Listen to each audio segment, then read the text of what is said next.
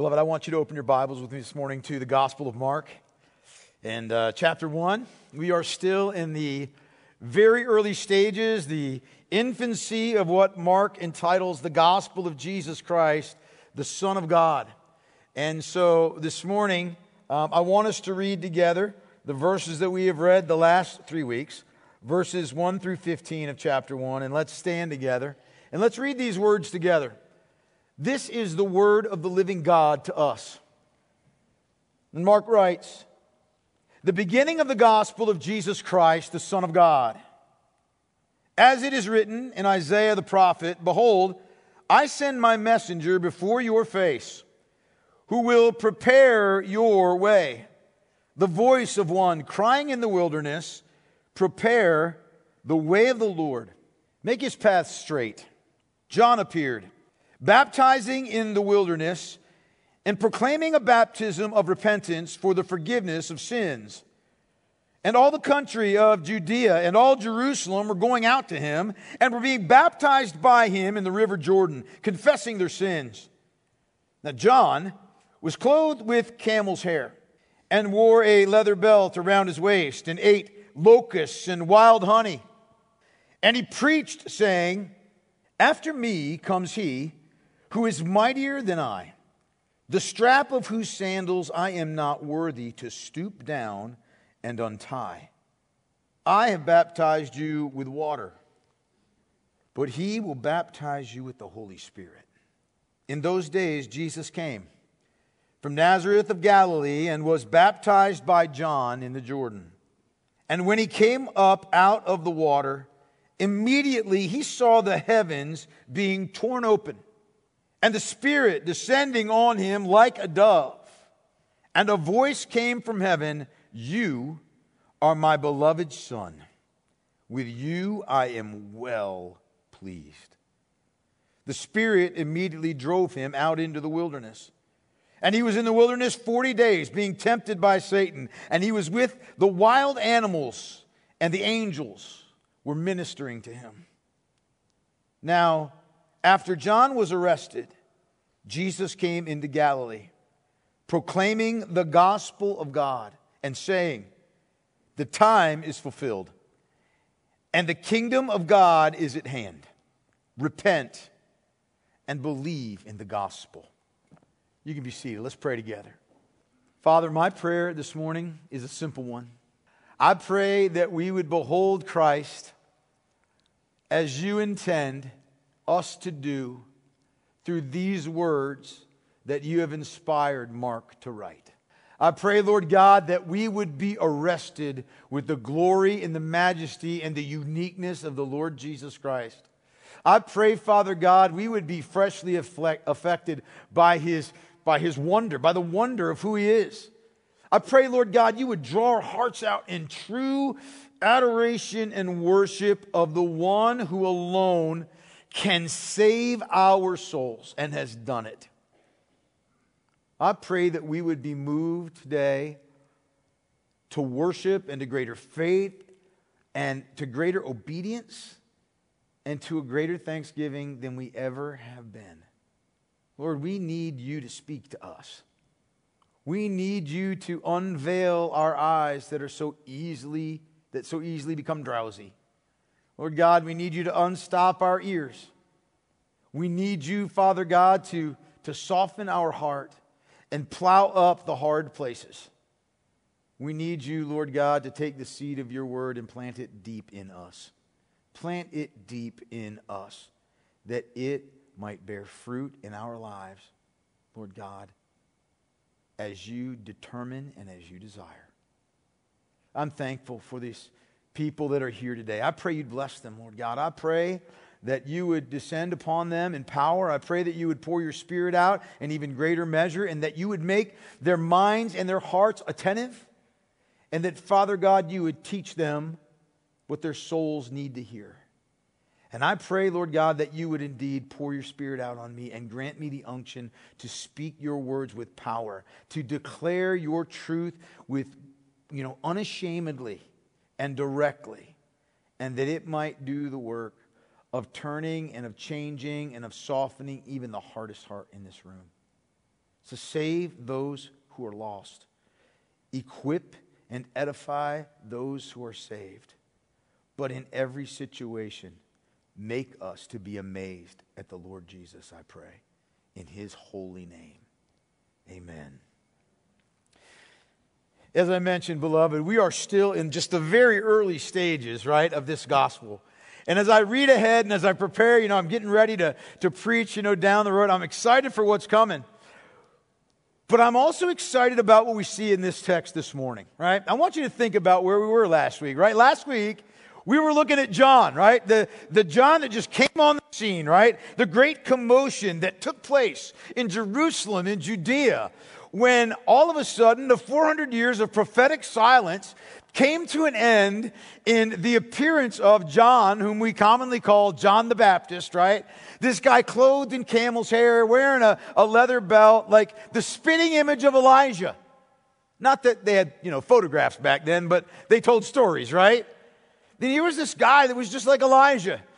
This man that had come in the spirit, in the power of Elijah, and was out in the wilderness proclaiming, and performing a ministry that involved a baptism of repentance and the confession of sins, that all of Israel should come out and be baptized as a symbol of putting to death their old lives and their old ways, turning from rampant and willful sin, right, and from indifference and apathy, and that they needed to prepare themselves because God was coming.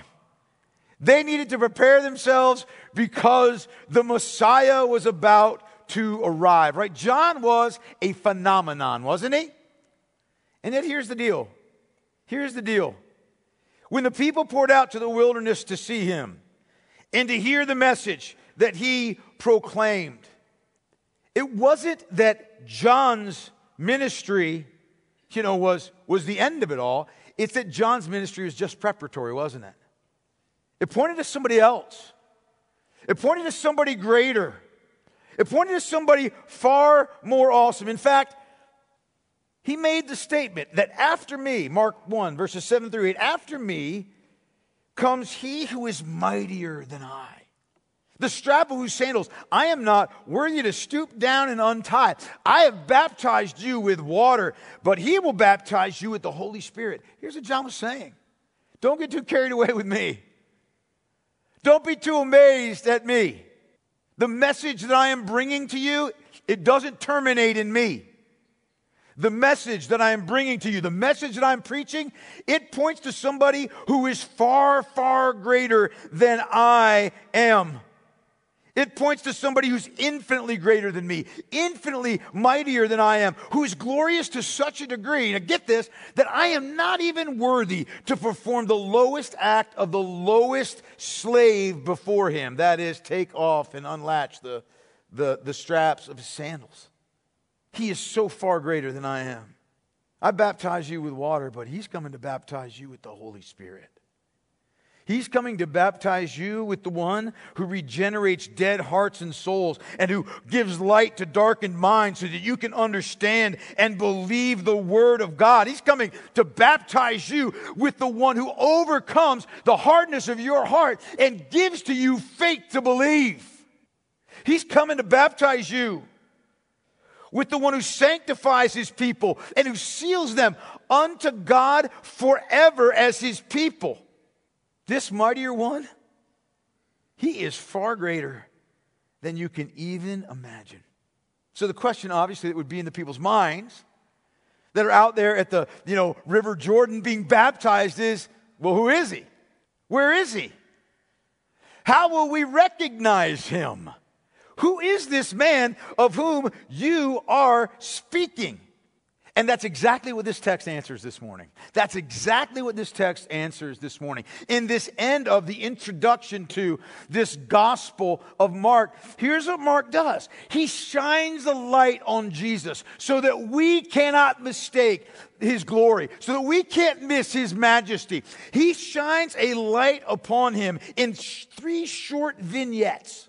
He uses this incredible economy of words to show us the glory of Jesus Christ, to get our attention, so that we know exactly who it is of whom he's speaking. He grabs our attention with 3 simple scenes that we come to realize aren't simple at all. Look at this with me. Mark begins, first of all, by describing to us how this mighty one is revealed in the baptism. Look at it. Verses 9 through 11 with me again. He says, in those days, Jesus came from Nazareth of Galilee and was baptized by John in the Jordan. And when he came up out of the water, immediately he saw the heavens being torn open and the Spirit descending on him like a dove. And a voice came from heaven, "You are my beloved Son, with you I am well pleased." I want us to make sure we understand this and get this picture, okay? Here's John beginning his baptizing ministry. He's beginning his ministry where he's calling people to repentance, right? He's preaching that message of repentance. And somehow or another, Christ is aware of this ministry. Jesus is aware of this ministry. And so he deliberately and he purposefully sets out from Nazareth in Galilee to present himself to John at the Jordan River. Now, we're not told that anybody else came out from Galilee. We're not told that anybody else came out from the city of Nazareth except for the Lord Jesus. He comes out according to a divine call, according to divine wisdom. And he comes and he presents himself to John out in the wilderness near Judea and Jerusalem by the Jordan River so that he can be baptized. Try to imagine this picture for a second, okay? Just try to imagine this picture with me for a moment, right? Have you ever tried to think about what it looked like when John was baptizing, right? I mean, there he is. He's in the middle of the river, right? And I would imagine that on the banks of the river, there are these lines of people, right, that are all waiting to come and confess their sins and be baptized by John, right? And so you've got this entire line of every kind of sinner imaginable, right? Every kind of sinner imaginable. Liars, thieves, drunkards, violent men, idolaters, blasphemers, the sexually immoral, the arrogant and the proud. Every combination thereof and more, right? You've got this line, this seemingly unbroken line going out into the horizon of sinners awaiting baptism. And right there in the middle of them, right there in that line, stands the sinless, spotless Son of God. In the middle of all this mass of human sin, there is the sinless, spotless Son of God, holy without sin, but coming to be baptized by John, choosing now, in the words of Isaiah, to be numbered among the transgressors. What's going on here? What exactly is going on here, right? What are we to make of this? Why is he being baptized? Clearly, it's not for personal repentance from sin, right? It's not, to confess his sin because he has none. So what is the point of him being baptized? What is the point of the Son of God presenting himself at a baptism for repentance? Well, there's a couple of things at play here. And praise God they are. First of all, the Lord Jesus Christ, this Messiah who saves, this one who gives himself as a ransom, he comes to be baptized in order that he might be identified with his people. He comes to identify himself with those he's come to rescue. He comes to identify himself as the one who can deliver sinners from the penalty of their sins. He comes to present himself as one of us. I want you to think about this, beloved. We got to keep in mind what baptism represents. It's important that we understand that. Baptism, beloved, baptism is a picture of judgment. You realize that, right? Baptism is a picture of judgment. It's a picture of the death of the old man and then rising to walk in the newness of life. It's a picture of the death of your old ways, the death of your old life, the death of who you used to be. It is a picture of the judgment of God on your sin, which deserves death. At least the first part of it, when you are plunged in the water. It's a picture of judgment. A picture of divine judgment upon the old man. And when Jesus came to be baptized, clearly he had no sins to confess. He had no need for repentance. He'd always obeyed the Lord God. He has always loved the Lord God with all of his heart and soul and mind and strength. He had always loved his neighbor as himself. He had never known the grief of sin. He had never known the grief of a defiled conscience, of guilt and of shame, because he'd never known sin at all. And yet when he submits himself to baptism with the transgressors, here's what he's doing. He is acknowledging God's just judgment on sin. He's acknowledging God's just judgment on sin. And when he who needs no baptism puts himself forward to be baptized, to identify himself with those whom he would save, submitting to the will of the Father, he is publicly declaring his mission to endure the judgment of God for our sake, and his willingness to do so. Jesus identified himself publicly. And he identified himself with us in what is our central, immense, and humanly insolvable problem, which is our sin and the wrath that it deserves. His baptism served as a picture of the death under God's judgment that he knew he must endure for the sins of his people. As Paul wrote to Timothy, for there is one God, and there is one mediator between God and men, the man Christ Jesus, who gave himself as a ransom for all. And that leads us to the second thing. When the Lord Jesus Christ was baptized, beloved, here was he was doing. It's not just that he was identifying, I'm one of you. He was also saying this. He was putting himself forward as our representative. He was putting himself forward as our federal head. He was putting himself forward as the acting agent on behalf of his people. In other words, when Jesus comes to be baptized, when he puts himself forward, this sinless one, what he is saying is, I will stand in their place. I will suffer on their behalf what they deserve. I will bear what they have earned. I will be their mediator. I will be their substitute. I will endure the judgment of God so that I might make a new Israel, a spiritual Israel, a people from every tribe, nation, and tongue. Jesus was putting himself forward to say, I stand for them. Not just with them, but for them.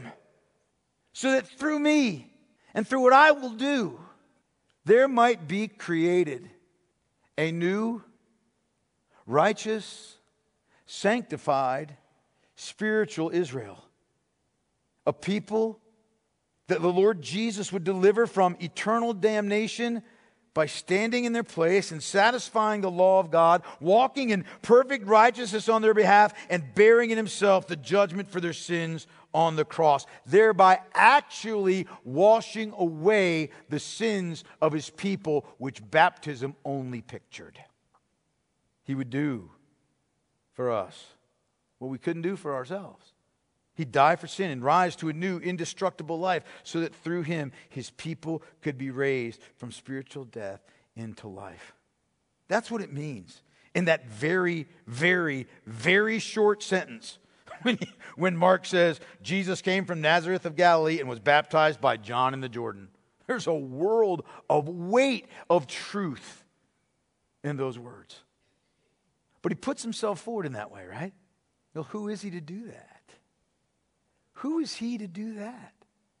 And beloved, that question is answered by the extraordinary things that took place when he was baptized, that revealed him and authenticated him as the Son of God. Look what it says here. It says, when Jesus came up out of the water, Mark says, immediately he saw the heavens being torn open and the Spirit descending on him like a dove.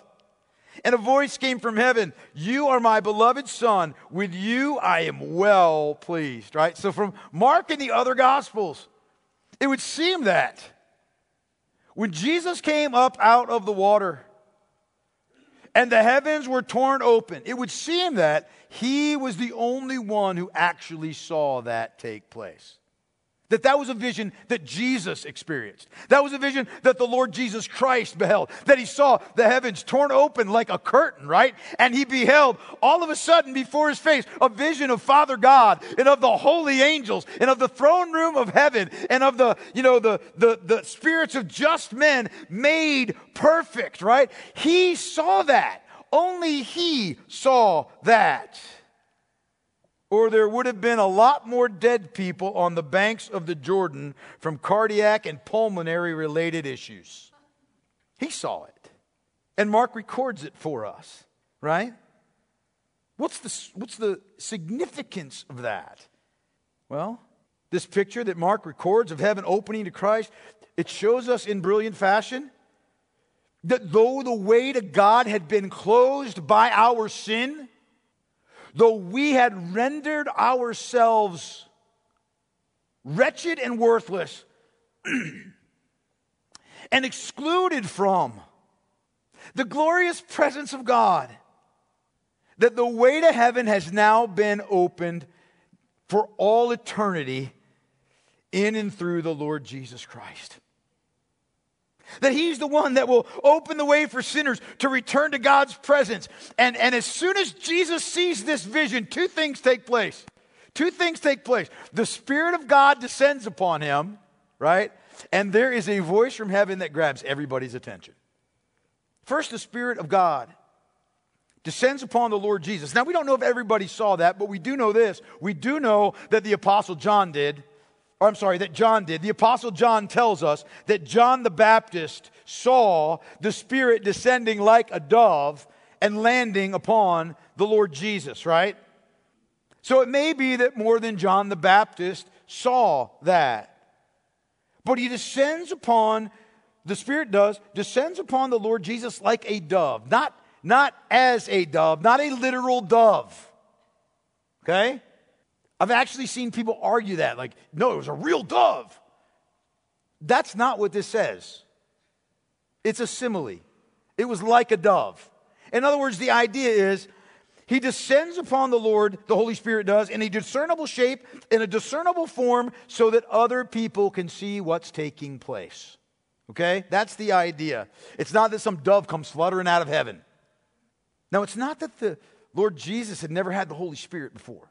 Like up until this point, he didn't have the Holy Spirit. And then now he has the Holy Spirit. And now all of a sudden he's the Son of God. That's the era of adoptionism. That's not what this is. It's not that Jesus didn't have the Holy Spirit before, that the Holy Spirit didn't dwell within him. Rather, in this moment, the Lord Jesus Christ is being publicly anointed by the Holy Spirit for the ministry that he will accomplish, identifying him as God's true Messiah. In fact, here's the deal. In the Greek, literally what this says is that the Spirit was descending into Jesus, indicating his complete filling and equipping with ministry, or for ministry. It's exactly what we read, this morning in between a couple of the songs. It's exactly what's described there in Isaiah chapter 11 and verse 2, where Isaiah says of the Messiah, "And the Spirit of the Lord shall rest upon him, the Spirit of wisdom and understanding, the Spirit of counsel and might, the Spirit of knowledge and of the fear of the Lord." The Holy Spirit descends upon the Lord Jesus Christ visibly, so that at least John, if not everybody, can see that he is being clearly identified, clearly set apart as the Messiah. And just in case there's any question, at the moment that Jesus comes up out of the water from being baptized, there is a voice that comes from heaven that declares, "You are my beloved Son. With you I am well pleased." Here's the deal. Jesus was the only one to see the vision. John may have been the only one to see the Holy Spirit descend, but probably most people did. But with this one, everybody heard this. When you read the other Gospels, you realize everybody heard this. Those that were standing around heard the voice from heaven saying, "This is my beloved Son, with whom I am well pleased." But Jesus himself heard the Father say, "You are my beloved Son. With you I am well pleased." What other testimony could be better than that? What other testimony could be better than that? You're my beloved Son. With you I am well pleased. When the Father describes Jesus as his beloved Son, I want to make sure we understand this because there's two distinct things going on in this statement. When he says, you are my beloved Son, the Greek makes clear, okay? The Greek of you are my beloved Son makes clear that the Father is stating what has always been true from eternity. In other words, when he says here that you're my beloved Son, what he's saying is that he has loved the Son with a full, extraordinary, and an indescribable love before time began. He has always loved his Son. He has always loved Christ in a unique and a special way. That word beloved describes a deep, rich, intense, a profound love and affection. God the Father delights in his Son. When he looks at him, he is entirely, just satisfied in the glory and the beauty of his Son. And he has been from all of eternity. So this idea that God was lonely and God just needed somebody to love, and that's why he made mankind, is totally false. God didn't make you because he needed somebody to love. The triune God, members of the triune God loved one another in perfection. But then secondly, when he says, with you I am well pleased, the idea in the Greek here is that with what you are doing right now, I am well pleased. With what you are doing right now, I am well pleased. The idea in the Greek is that God is well pleased in Christ coming into the world as the servant king. Well pleased in his obedience to come and to save sinners. Well pleased in his coming and identifying with his people. Well pleased in him as the king of the kingdom of God, as the one true Redeemer. And so God the Father, all in one, says, I have loved you forever. And I am so well pleased with you now. He authenticates the identity of his Son, and he approves of his mission, all in one. In just this baptism, this act of baptism, Christ is revealed clearly so that nobody can miss it. So that nobody can say, I didn't know he was the Son of God. I had no idea what he came to do. I have no clue who he is. You only have to read verses 9 through 11 to know, right? But I guess there's still a question that we could ask. I guess the question that could come out of this is, okay, he's revealed now as the mighty one. The mighty one that he's been talking about is this Jesus of Nazareth who has just been baptized. And, the Spirit of God descended on him, and we heard God declare that he loves him and he's well pleased with him. But can he succeed? Can he actually do what he promises to do by identifying with us in this baptism? Can he really do those things? Can he succeed? Can he do for sinners what they can't do for themselves? Does he really have that kind of power? Well, that's a legitimate question, isn't it? That's a legitimate question. I mean, think about it. Mark actually thinks about answering this question, which is why he immediately includes this. He immediately talks about Christ's temptation in the wilderness. Almost shockingly, in fact. Mark says to us in verses 12 and 13, the Spirit immediately drove him out into the wilderness. And he was in the wilderness 40 days, being tempted by Satan. And he was with the wild animals, and the angels were ministering to him. It's interesting, isn't it? There's no celebration. There's no coronation. There's no great feast to celebrate the moment of Christ's baptism, where he's identified as the Son of God. Instead, the very same Spirit who descended on Jesus at his baptism has appointment for him in the wilderness. And it's immediate. It's immediate. In fact, the language is forceful and it is explicit. The Holy Spirit drives Jesus into the wilderness. He thrusts him out into the wilderness. That's what that Greek word means. He thrusts him out into the wilderness to confront Satan and to be tempted by him. Now, I want us to see this is not like, this isn't presented to us as some kind of unfortunate circumstance, like Jesus got lost along his way. Whoops. And he stumbled into this. Rather, it's presented to us as a divine necessity. And this 40-day temptation, it tests and it proves the identity and the power and the triumphant perfection of the Lord Jesus Christ.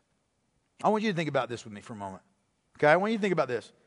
Why did the Lord Jesus Christ come into this world? We could give a ton of answers to that, right? But the writer of Hebrews says this.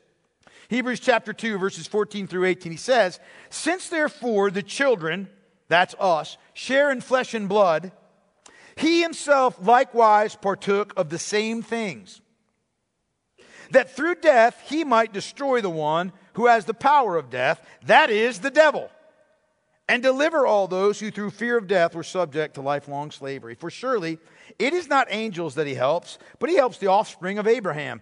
Therefore he had to be made like his brothers in every respect, so that he might become a merciful and faithful high priest in the service of God, to make propitiation, to bear the wrath for our sins, for the sins of his people. For because he himself has suffered when tempted, he is able to help those who are being tempted." The champion of our salvation, okay? The champion of our salvation had to prove himself. He had to prove himself mighty to save. He had to prove himself the Son of God. He had to prove himself to be mighty to rescue. And the only way that he can be mighty to save, beloved, is if he is tested and he is proven to be sinless. So he's got to immediately go into battle with the enemy of our souls, and there he has to prove victorious, or otherwise he's a false savior, right? He's got to prove victorious. Only a sinless savior, only a sinless sacrifice can save sinful men and women, right? Right? A weak and a sinful savior is no savior at all, is he? He's not. Such a savior can't provide the offering of atonement that the holy God demands, nor can a sinful man rise from the dead, thereby conquering the power of sin and hell, eternal death, and the devil himself. He's got to be perfect. He's got to be sinless and tried. He's got to be tested and proven if he's going to stand in our place and pay our sin debt to the uttermost. He's got to be proven.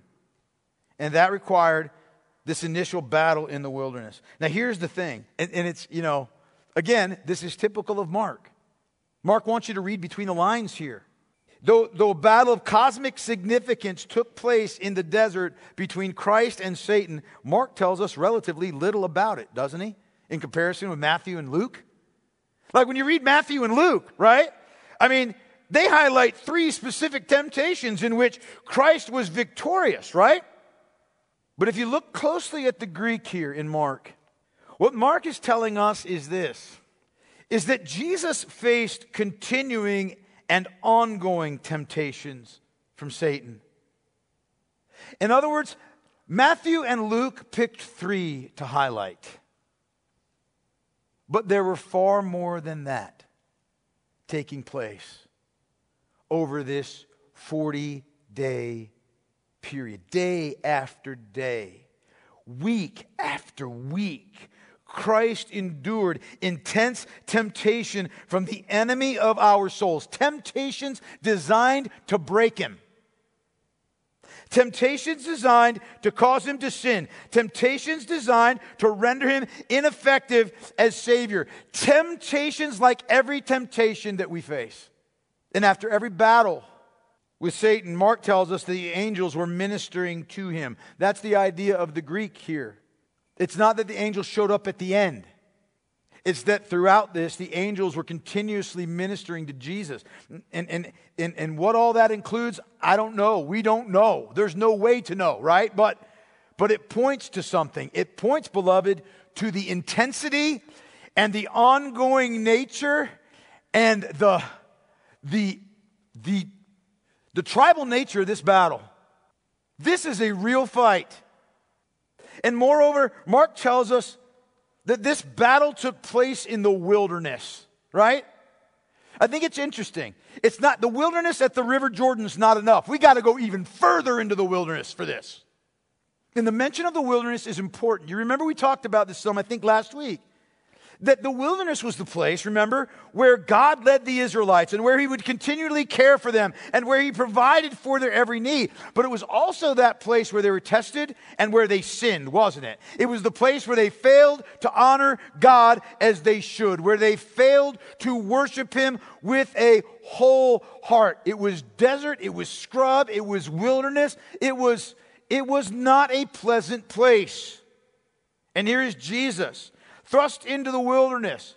The mention here of wild animals. And don't get the wrong picture. It's not Jesus hanging out with these animals like they're little grown kitties and puppies and doggies. That's not what this is. It's not, oh, here was Jesus out in the wilderness. He was cold, so at night he could snuggle with a lion. It's not what's going on here. The description and the use of this, phrase, wild animals, always points to the vast and haunting and untamed nature of the wilderness. And so here is Jesus, driven out into the wilderness in a reenactment of what had led to Israel's failure. He's led out into the wilderness to be tested and tried, not that he might fail like Israel did, but so that he might be proven faithful to God and be proven blameless. Right? That he could actually accomplish what Israel couldn't. But even more than this, and I want you to see this, the picture here is that Jesus needs to endure the exact same test that Adam faced if he's going to be the second Adam and the head of a redeemed and a rescued race. He's got to face the same thing. He's got to do spiritual conflict with the devil, and he's got to succeed where Adam failed, right? Now, when you think about this, okay, the contrasting parallels to Adam's fall in the Garden of Eden and Jesus' success in the wilderness are remarkable. Adam was in paradise. He had no need for anything. Jesus was in the wilderness. Adam was, had everything good at his disposal. Christ was in the wilderness and he had nothing. In fact, he was fasting. Adam was tempted in one way and failed. Jesus was tempted in every way common to man. In fact, when you think about this, beloved, it ought to blow your mind how great Jesus is. If you think about this, the Father, it almost seems like God the Father is allowing his Son to be put at every single disadvantage possible for this fight, removing every possible circumstance as the reason for Jesus' victory and Satan's defeat. He puts him in the most disadvantageous position, but Christ prevails.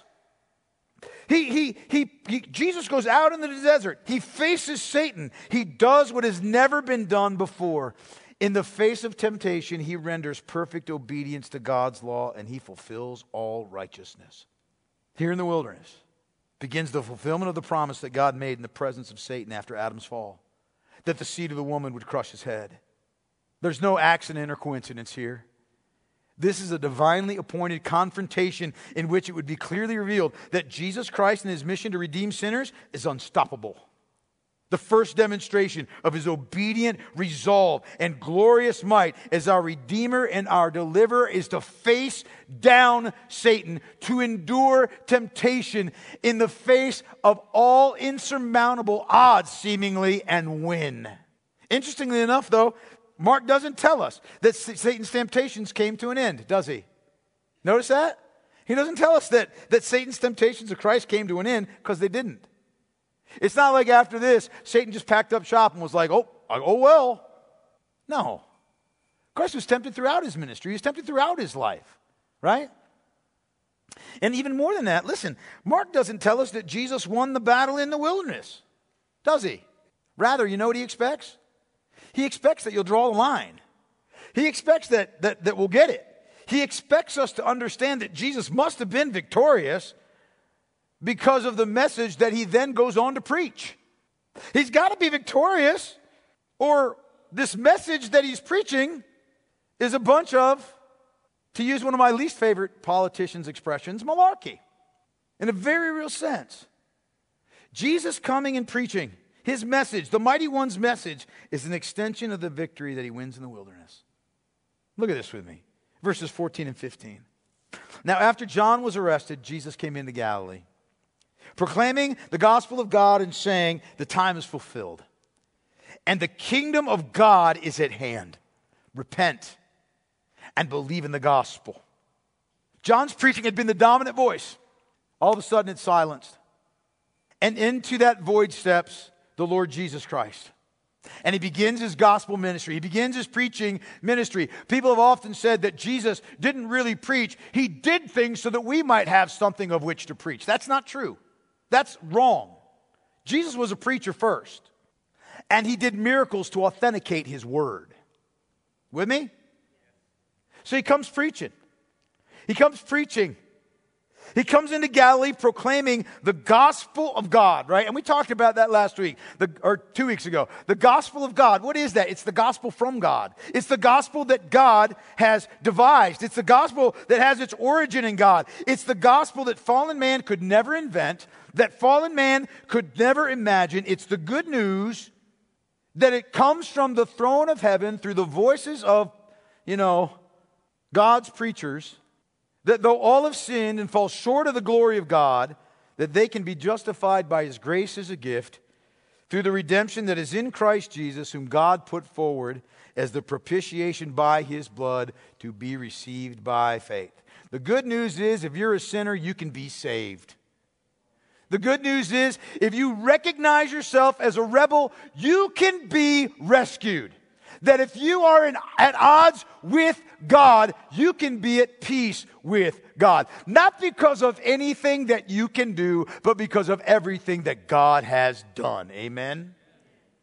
He has sent his Son into this world to live the life you couldn't live, to die the death you deserve to die, then to rise again on the third day and ascend into heaven and take his place at the right hand of the Father, so that if you would repent of your sins and you would believe in the Lord Jesus Christ, you'll be saved. I'm getting ahead of myself. Well, not really. That's always the message, right?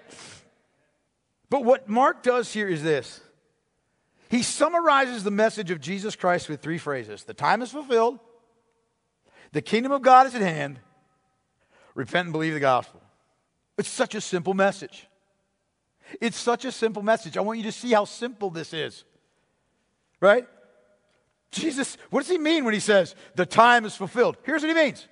All the prophetic pointing to this day, all the prophecies that you've heard, all the promises of a Messiah, all the promises of a Redeemer come to save his people, everything that you've seen in Isaiah, everything that you've heard in Ezekiel, everything you read about in Jeremiah, all of that you've read since the book of Genesis. Listen, it is all being fulfilled right now.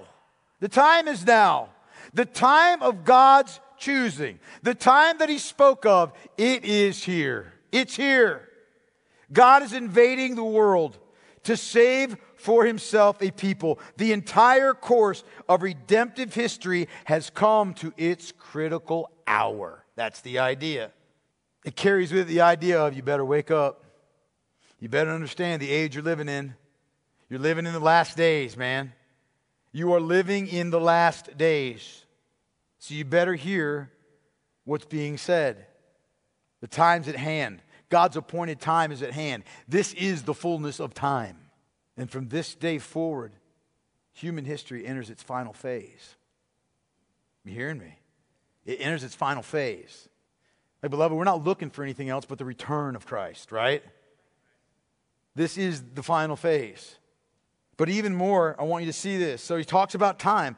Then he says, the kingdom of God is at hand. He's saying that God's saving purpose, the inbreaking of his kingdom into the world of fallen sinners, it's at hand right now. And what he wants you to understand is this. This is not a reference to time, okay? When he says it's at hand, it's not a reference to time. It instead is a spatial reference. What I mean by that is this. What Jesus is saying when he says, the kingdom of God is at hand, what he's saying is, the kingdom of God is here in me. In me. In his person. Because he's the king of the kingdom. In him, God has invaded humanity to accomplish our redemption from sin and its consequences. The kingdom is here. The kingdom is present because the Lord Jesus Christ is present. He's drawn near. He is here with us.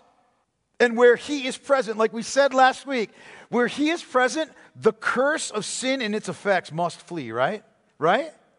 It's got to flee. In his presence, demons are cast out. And their power is subdued. The blind see, the deaf hear, lepers are cleansed, the dead are raised, spiritual darkness is overcome.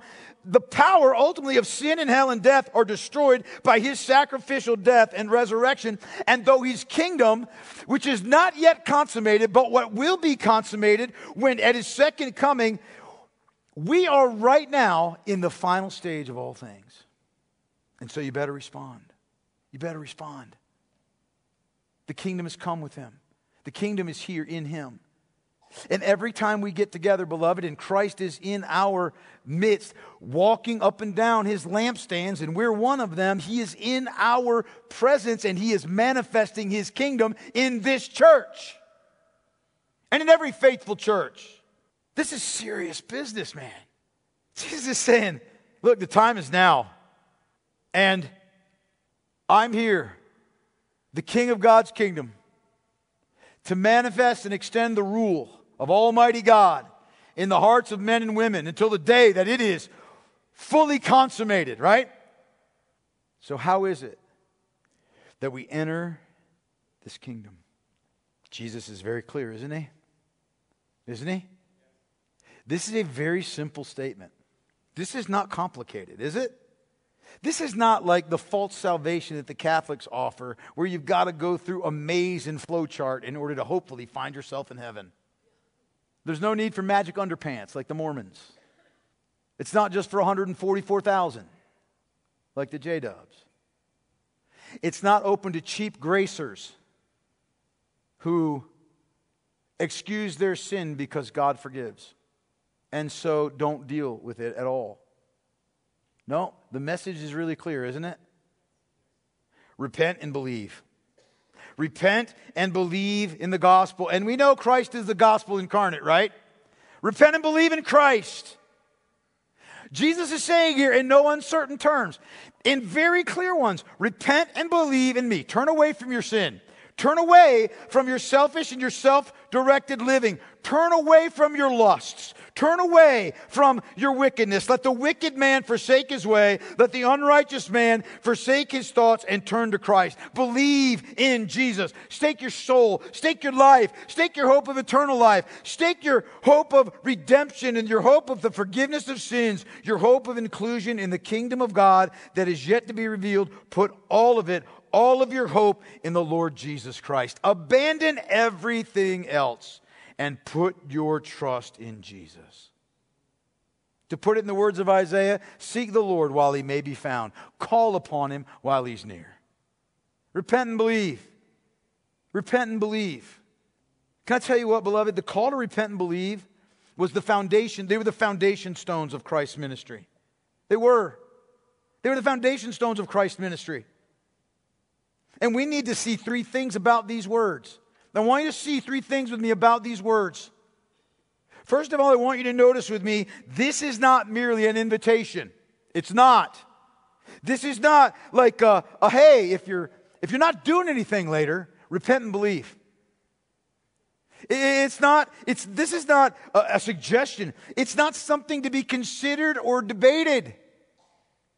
Like, should we take this seriously or not? This is a command to be obeyed. It's a command from Christ. It's an imperative in the Greek. It's a command. Repent and believe. Period. Second, I want you to know that repentance is action-oriented. The word repentance is an action-oriented word. What do I mean by that? Well, it's not just a matter of feeling remorse or feeling sorry that you committed a sin, or maybe more likely, sorry that you got caught committing a sin. It's not about just feeling bad. It's not about just, wishing you hadn't done that. Now, yes, there should be godly grief and sorrow over your sin, But repentance at its core is an action word, and it describes a change of heart and mind that leads to a change of direction. You hearing me? It means you do a 180, not a 360. I hear people saying that. That guy did a 360. It means he's going the same way as he was before. It's a 180. Okay? 180. It's a change in direction.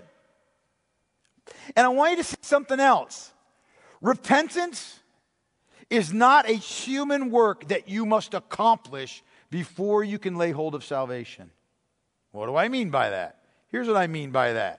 It doesn't describe something that we've got to do before we can come to Christ in faith, right? As if it's the first thing you need to check off on your list on your way to Jesus. No. Rather, here's what that word describes. It describes what coming to Christ is like. That it requires you to turn in order to come and believe in Jesus. Let me illustrate that for you. Imagine I call you and I invite you over to my house. Well, let me say I command you to come to my house, because that would be more accurate. It's not, gospel's not an invitation. Let's say I call you and I command you to come to my house, right? Now, implicit in that command is what? Leave your house, right? Like, I don't have to say, leave your house and come to my house. All I say is come to my house, right? Right? Because implicit in that command is that you must leave your own, right? You got to leave your own. You can't come to my house unless you leave your house. Likewise, you can't come to Christ in faith unless you leave your sin and your old life of rebellion. And in fact, they are really, faith and repentance, two sides of the same coin. Leaving one thing and going to another. And then third, I want you to see this. This command here in the Greek, and I wish they had translated it this way, although it probably would have been awkward. This command in the Greek that Jesus speaks is really repent and keep on repenting. And believe and keep on believing in the gospel. In other words, we're commanded here by Jesus to live in an ongoing manner of repentance and belief toward Him. That we're to be the continuous actions of our lives as opposed to being a momentary act that we once did long ago. Right? It's to define our lives. They're to be characteristic.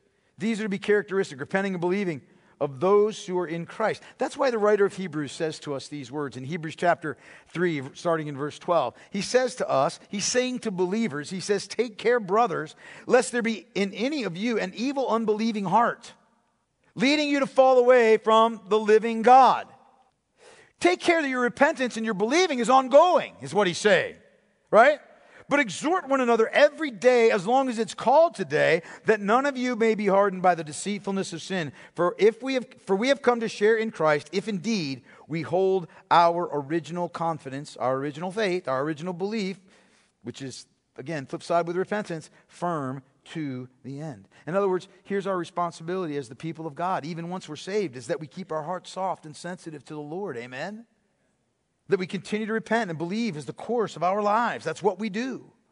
J.C. Ryle said this. He said, all of us are by nature born in sin and are children of wrath, and we all need to repent, and we need to be converted. We need to be born again if we would see the kingdom of God. All of us are by nature guilty and condemned before God, and all must flee to the hope set before us in the gospel and believe it if we're to be saved. All of us, once repentant, need daily stirring up to deeper repentance. Isn't that true? Isn't that true? I find sometimes that I need to repent of my repentance. You know? Like, that was lousy repentance. I need to repent of that repentance, right? He says all of us, though believing, need constant exhortation to increased faith. Let us ask ourselves what we know of this repentance and faith. Have we felt our sins and forsaken them truly? Have we laid hold on Christ and believed? We may reach heaven without learning or riches or health or worldly greatness, but we shall never reach heaven if we die unrepentant and unbelieving. A new heart and a lively faith in a Redeemer are absolutely needful to salvation. May we never rest until we know that these things by experience are ours and we call them our own. With them, all true Christianity begins in the soul. In the exercise of them consists the life of religion. And it's only through the possession of them, repentance and faith, that men have peace at last. Amen. He's right. There's only one way into the kingdom, right? There's a divine immigration control, if you will. It's not like our southern border, right? Where you just jump the border and, hopefully get apprehended so you can get your goodies and be sent off to await the trial that never comes. Well, at least until a few days ago. God bless Texas. It's not like that. There's only one way. There's only one way into God's kingdom. And it's repent and believe. Repent and keep on repenting and turning from sin, and believe and keep on believing in Christ as the sole means of salvation. It's repent and believe, period. Not any variations of that soften those things. I've heard people say, and no doubt some people are thinking, that's very narrow-minded. That's really narrow-minded. Salvation's in Christ alone. He's the sole means of salvation. Repent and believe in Him, period. That's so narrow-minded. That's so exclusivist. I mean, if we really want to reach people, we need to be more open-minded and inclusive. We need to be more understanding and broad. Really? What are we going to change? Who are we to change the message of Jesus? Hey, Jesus, you need a little brush up on, public opinion here. Who are we to do that? In fact, Jesus said, enter by the narrow gate.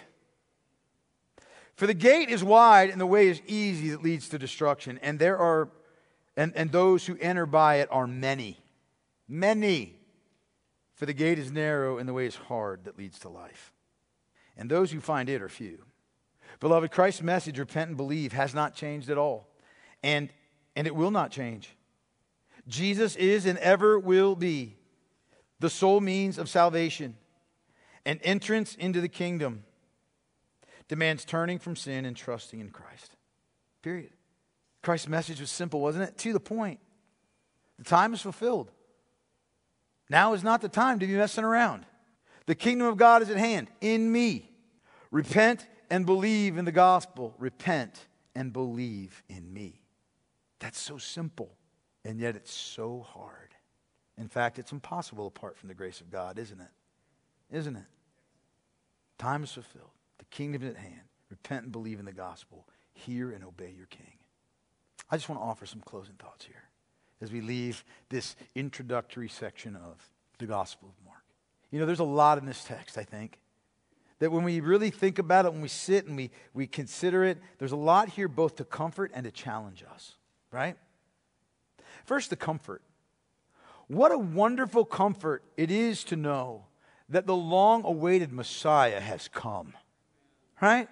What a comfort it is to know that God the Father authenticated him as his beloved Son. And so, and he's well pleased by what Christ has done, and that Jesus was anointed with the Holy Spirit to carry out the mission of redemption, that he was tested, he was tried, and he was proven to be true, so that everything he did in our place was actually effectual, right? That when he stood in our place, right, and lived the life of obedience to God's commandments, when he fulfilled all righteousness on our part, that's not make-believe, that's something he actually did. And it counts for us. And when he died on the cross to pay the penalty of our sins, to fully cover the debt of our transgressions, none of them slipped through Christ's blood-stained fingers.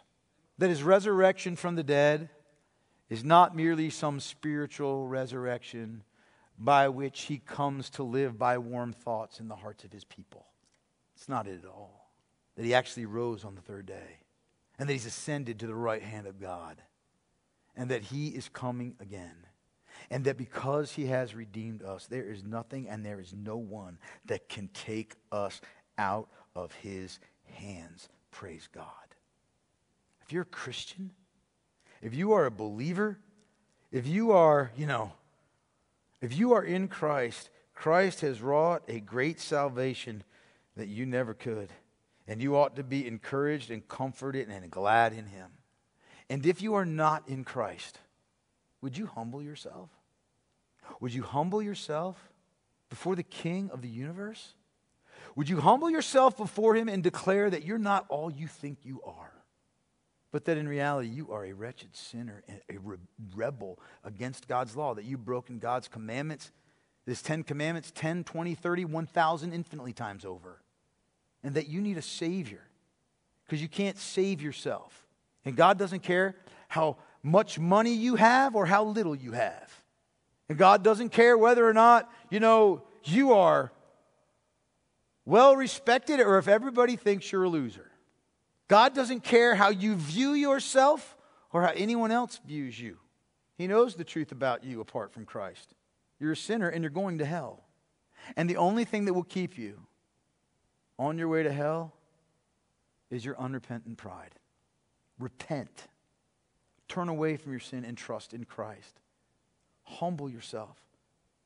Repent and believe in the Savior that God has sent. Quit playing games. Quit thinking if you resist this call long enough, it's just going to leave you alone and ultimately it's not going to matter. Oh, believe me, on the day of days when Christ returns, this invitation will matter.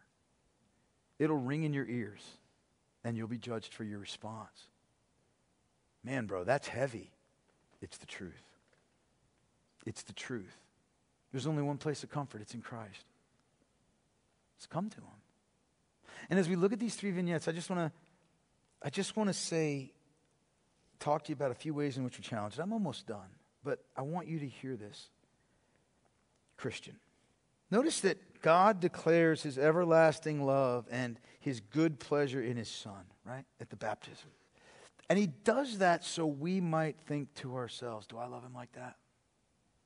Am I delighted in Christ the way that the Father is delighted in his Son? And does my life tell the tale? Does my life tell the tale? Do I live the life of a God lover or not? Do I live the life of a Christ lover or do I not? Second, we see Jesus overcoming temptation in the wilderness, right? A determination to refuse the allure of sin and to resist it. And then in his life to resist it even unto blood, right? And here we are as the people of God and the Holy Spirit. The Spirit of Christ dwells in us. Do we fight temptation? Do I fight temptation with that same intensity so that God might be glorified in me, so that God might be glorified in you, in us together? Do we? We need to. 1 Corinthians 10:13 says, no temptation has overtaken you that is not common to man. God is faithful, and he will not let you be tempted beyond your ability, but with the temptation he will also provide the way of escape that you may be able to endure it. Do we fight temptation? And then last, we hear this call, repent and believe. Repent and keep on repenting, believe and keep on believing. Is that the direction of our lives? Are we continually turning from our sin and worldliness and consciously putting all of our trust in Christ every moment of every day? Are we really pursuing growth in faith and growth in obedience and growth in holiness without which no one will see the Lord, the writer of Hebrews says? Is that us? Is that me? Is that you?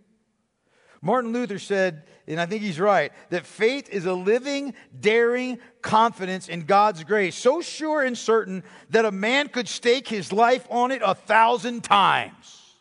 Does that describe you and me? Beloved, when we leave this text, unmistakably we know, Mark has shown us, Jesus Christ is the mighty one of whom John the Baptist spoke. He's the servant king. He's the tried and true. He's the king of the kingdom of God, come to rescue the lost and populate his kingdom with ransomed souls who love and trust in him alone as the sole Savior of sinners. And so the only response of our hearts, of any heart that has any sense, right, is what A.W. Pink says. And I'll close with his words. He says, yield yourself to Christ's claims. Give to him the throne of your heart. Turn over to him the regulation of your life. Trust in his atoning death. Love him with all your soul. Obey him with all your might, and he will conduct you to heaven. Amen. Let's pray together. Father, these words These are vital words. These are words that we need to hear. These words, these simple words in this introduction to Mark's gospel present with, beyond the shadow of a doubt, the glory and the greatness and the identity of the mighty one who is Christ our Lord. And so, Father, I pray that you would take these words that have been preached, and you would, that you would take these challenges that have been brought forth, and that you would just, Lord God, take these words and that you would apply them to everybody's heart, specifically in the way in which they need to be applied. I pray, Lord God, that you will inflame our hearts to what we have heard, and let us consider and respond to these words in the way in which we need to. So help us do that. Help us do that right now. Let us not attempt to dodge the clear teaching of your truth. I pray in Jesus' name. Amen.